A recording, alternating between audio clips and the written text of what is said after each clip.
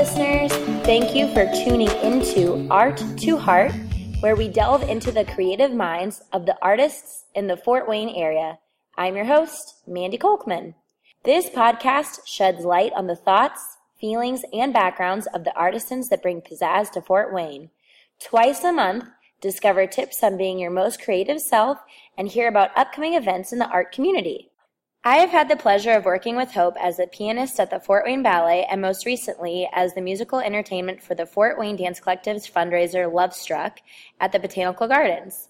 I'm always impressed with her performances and I'm so excited to introduce her to you guys today. Hey. Hello. Thanks for having me. No problem. I'm excited to get started. Hope, you sing, play, and write your own music, correct? Yeah. Do you consider yourself a singer-songwriter, or are there other words for what you do? Yeah, I guess I definitely consider myself a singer-songwriter, but in addition, I consider myself a composer because I write a lot of songs by themselves, but then I write all the additional parts that are behind them.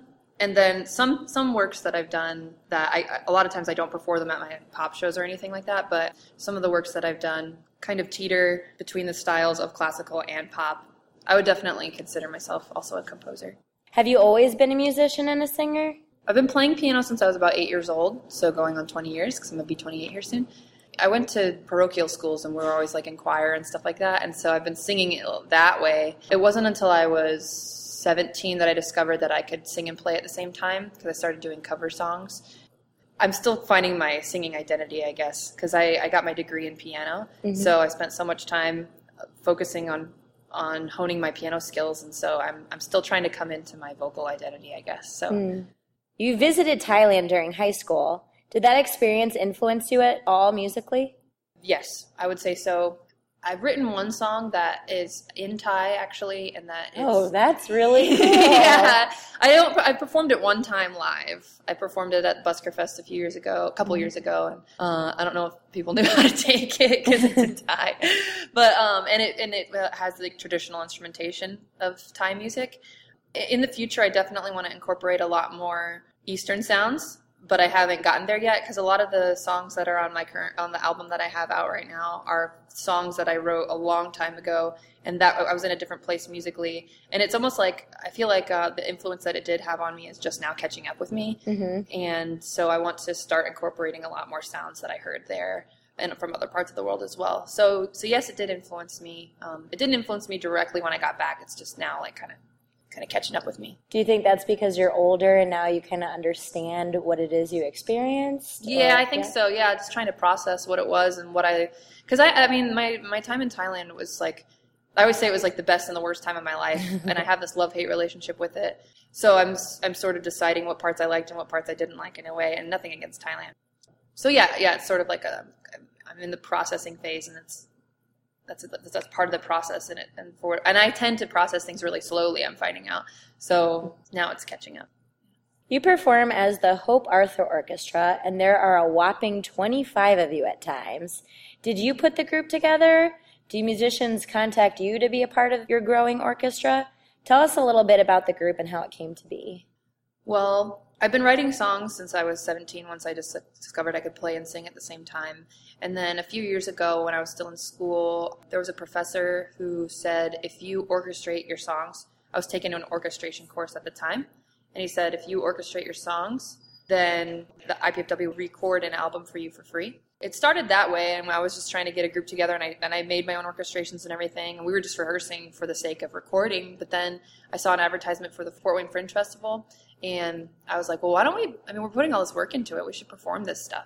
That's how we got our start, and then it sort of took on a life of its own. I honestly didn't see past the Fringe Festival. Of course, I wanted to perform those songs, but I didn't know what it was going to look like, and I had no plan. It was just like, let's do Fringe and just see how it goes, and then it just like turned into its own personality. And so yeah, I did put the group together. It's not like I didn't start this out being like, I'm going to start an orchestra, here's how I'm going to manage it, and there's going to be 30 people in it, and we're going to do this. It was more like I had this big burst of emotion. Like I had all these songs, but I felt like there was still more to them, like because I was playing them solo, and it was frustrating to me because I felt like it was just me and my piano, which was fine, but there was more to it, and I wanted people to understand how I was feeling. The initial Fringe performance was just this big burst of emotion for me, but it wasn't like a goal in my life to start an orchestra. The Hope Arthur Orchestra has participated in some pretty neat gigs, including Fort Wayne Fringe Festival for the past 3 years, Busker Fest, an amazing collaboration with Fort Wayne Ballet, which I attended, and planning for your upcoming tour. Is there a particular performance or collaboration that really sticks out to you as a pinnacle point in your musical career? I would say definitely the performance with the Fort Wayne Ballet at Fort Wayne Ballet 2. That's part of how the orchestra sort of took on its own thing. Like I just couldn't see past the Fringe Festival, and then suddenly we're like, there's dancers involved and all this stuff. And I want to tell you a story. A few years ago, I was hanging out with a musician friend of mine, and he played in a band with like bass and drums and guitar and things like that. And they play really upbeat music that's really accessible. And it's awesome. It's really awesome music. I love it. And he was saying like, man, there's nothing like being on stage and seeing people dance and like getting the crowd involved and stuff. And at that time, I was still a solo musician. And I remember when he said that, I was happy for his experience, but I was sort of sad for my own because I was like, man, no one dances to my music. And I was like, I don't even know if it's danceable because it's so melancholy and I don't know. And so then I always remembered that moment because then I finally got to experience what it's like for someone to dance to your music. And it's just totally different. And I feel like it challenges me as a musician. I feel like there's a marriage between music and dance.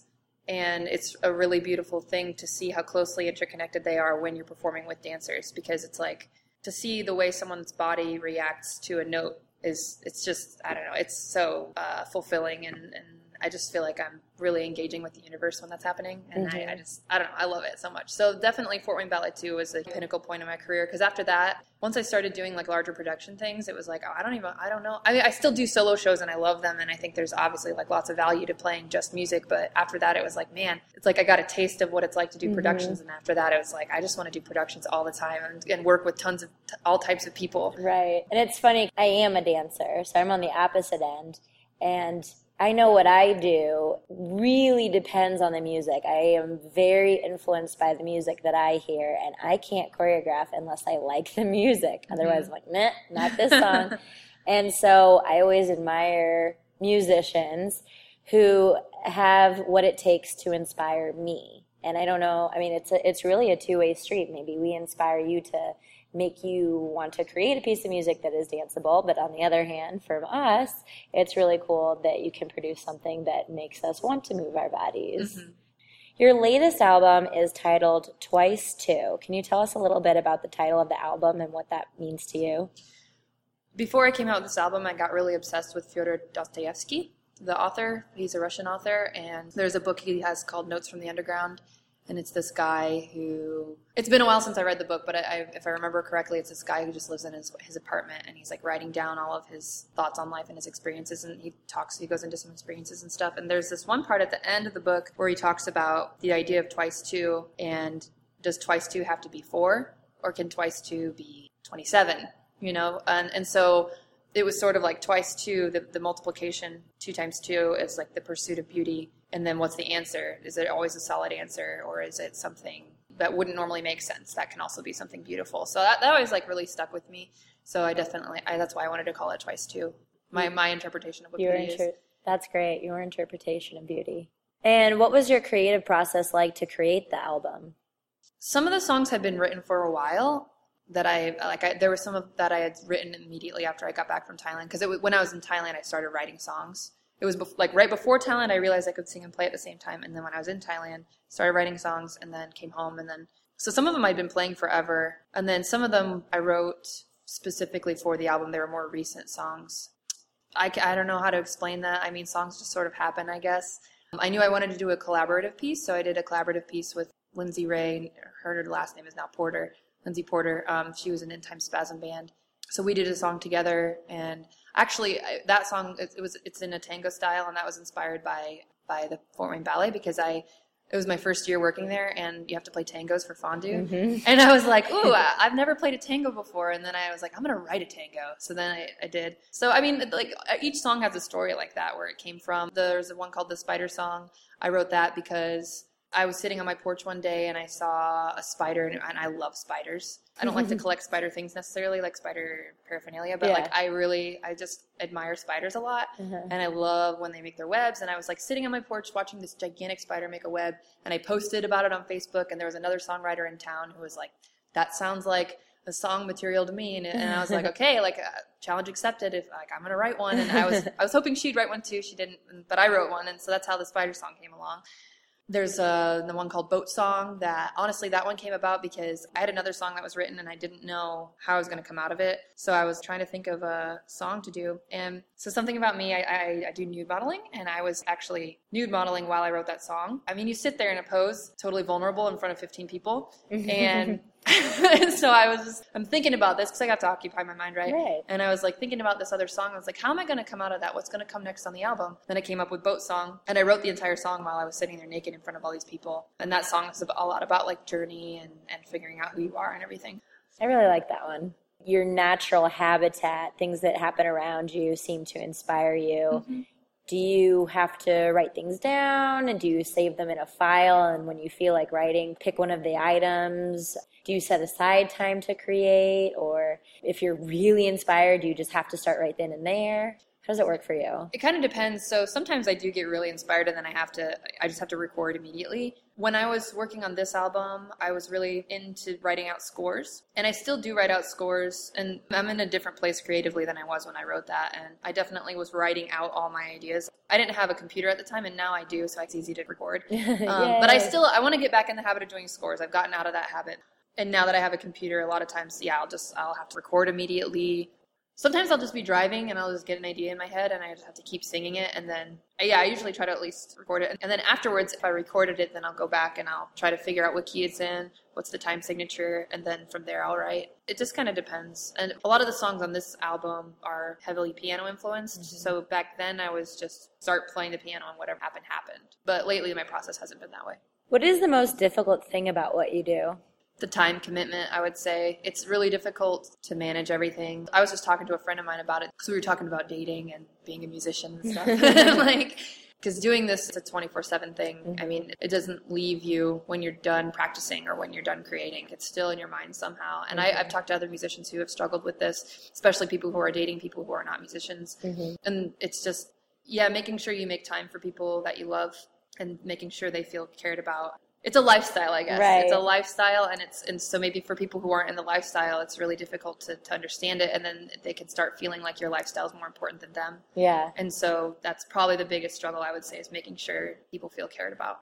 I read this quote 2 days ago, and it was perfect. It was something, what did it say? Like being an artist, I don't remember if it was just about being a musician. It might have been just being about an artist in general, but it was saying you constantly have to heal your own wounds and make yourself vulnerable to others, express that to others.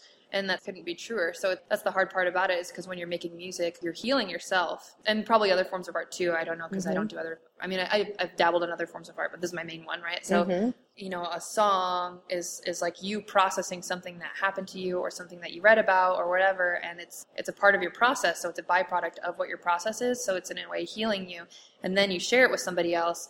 And the goal, I guess, is to do all this sharing with people. And for me, like when I'm writing music, it comes from a place of love. The place where I make music is the same place where I show people love. And so that's the really tricky part, when people start feeling like the amount of time it takes to do that stuff is more important to you than the person themselves. Does that make sense? Yeah. So that's, I would say that's definitely the toughest part, is making sure everyone in your life knows that you love them.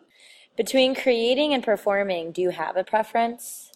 Lately, I've been more about performing, but honestly, you can't really get to the performance part unless you're creating in a way. But I mean, I guess I do different kinds of things. Like I play classical as well, so I can perform with that. I mean, there's definitely a creative process, but a lot of times with classical, you're playing someone else's piece, so it's not the same type of creating as you do when you're doing your own work. But I've been trying, like I went through a period where I wasn't creating at all, and anything that I did publicly was stuff I'd created a while ago. And so to everyone else it might be new, but to me it's like old news, because it's been in me for a while. So in my personal day-to-day life, I haven't been creating a lot, and I'm trying to get more into it. I can't say if I have a preference, because both are really vital. I mean, I recently did a thing with a sculpture. I have this like 8-foot sculpture thing called The Core that I'm working on. And I remember there was a moment, we did it for the Fringe Festival this past year, and there was a moment when in the midst of all of it, in the midst of us working on this sculpture and rehearsing the music for it, because we had we danced, the orchestra members danced, and then we had a guy doing a projection with it, we had a beatboxer, and then we had people interacting with the sculpture during the performance. And I just remember there was a moment while we were like preparing for this where it was like, man, I love this. This is what I love doing this so much. And I guess that was during the creative process. But to me, they really go hand in hand, the performing and the creating, and it's all like one big whirlwind of, I don't know, stuff. Like a cycle, create, perform, create, perform. Yeah, and it's all wonderful. I love all of it. What does music allow you to do that no other job or activity in the world could offer you? Human beings have emotions, right? And we can't see them.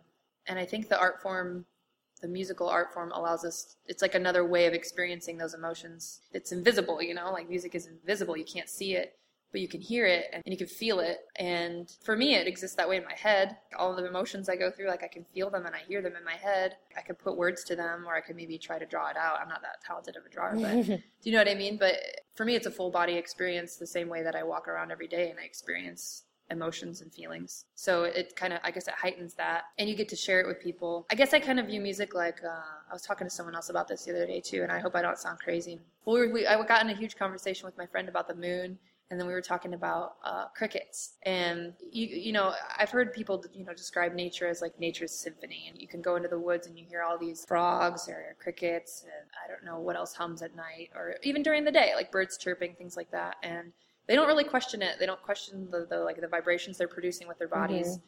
But then when you just sit back and listen to it, it's just the most beautiful thing. Or waves crashing, or the sound of whales or something like that. Like that, they don't question it. They're just, maybe they do. I don't know. I can't speak for crickets. I can't speak for whales. Maybe they do think about these things. But just their connection to nature and connection to the universe through vibration, and to me, that it creates beautiful music.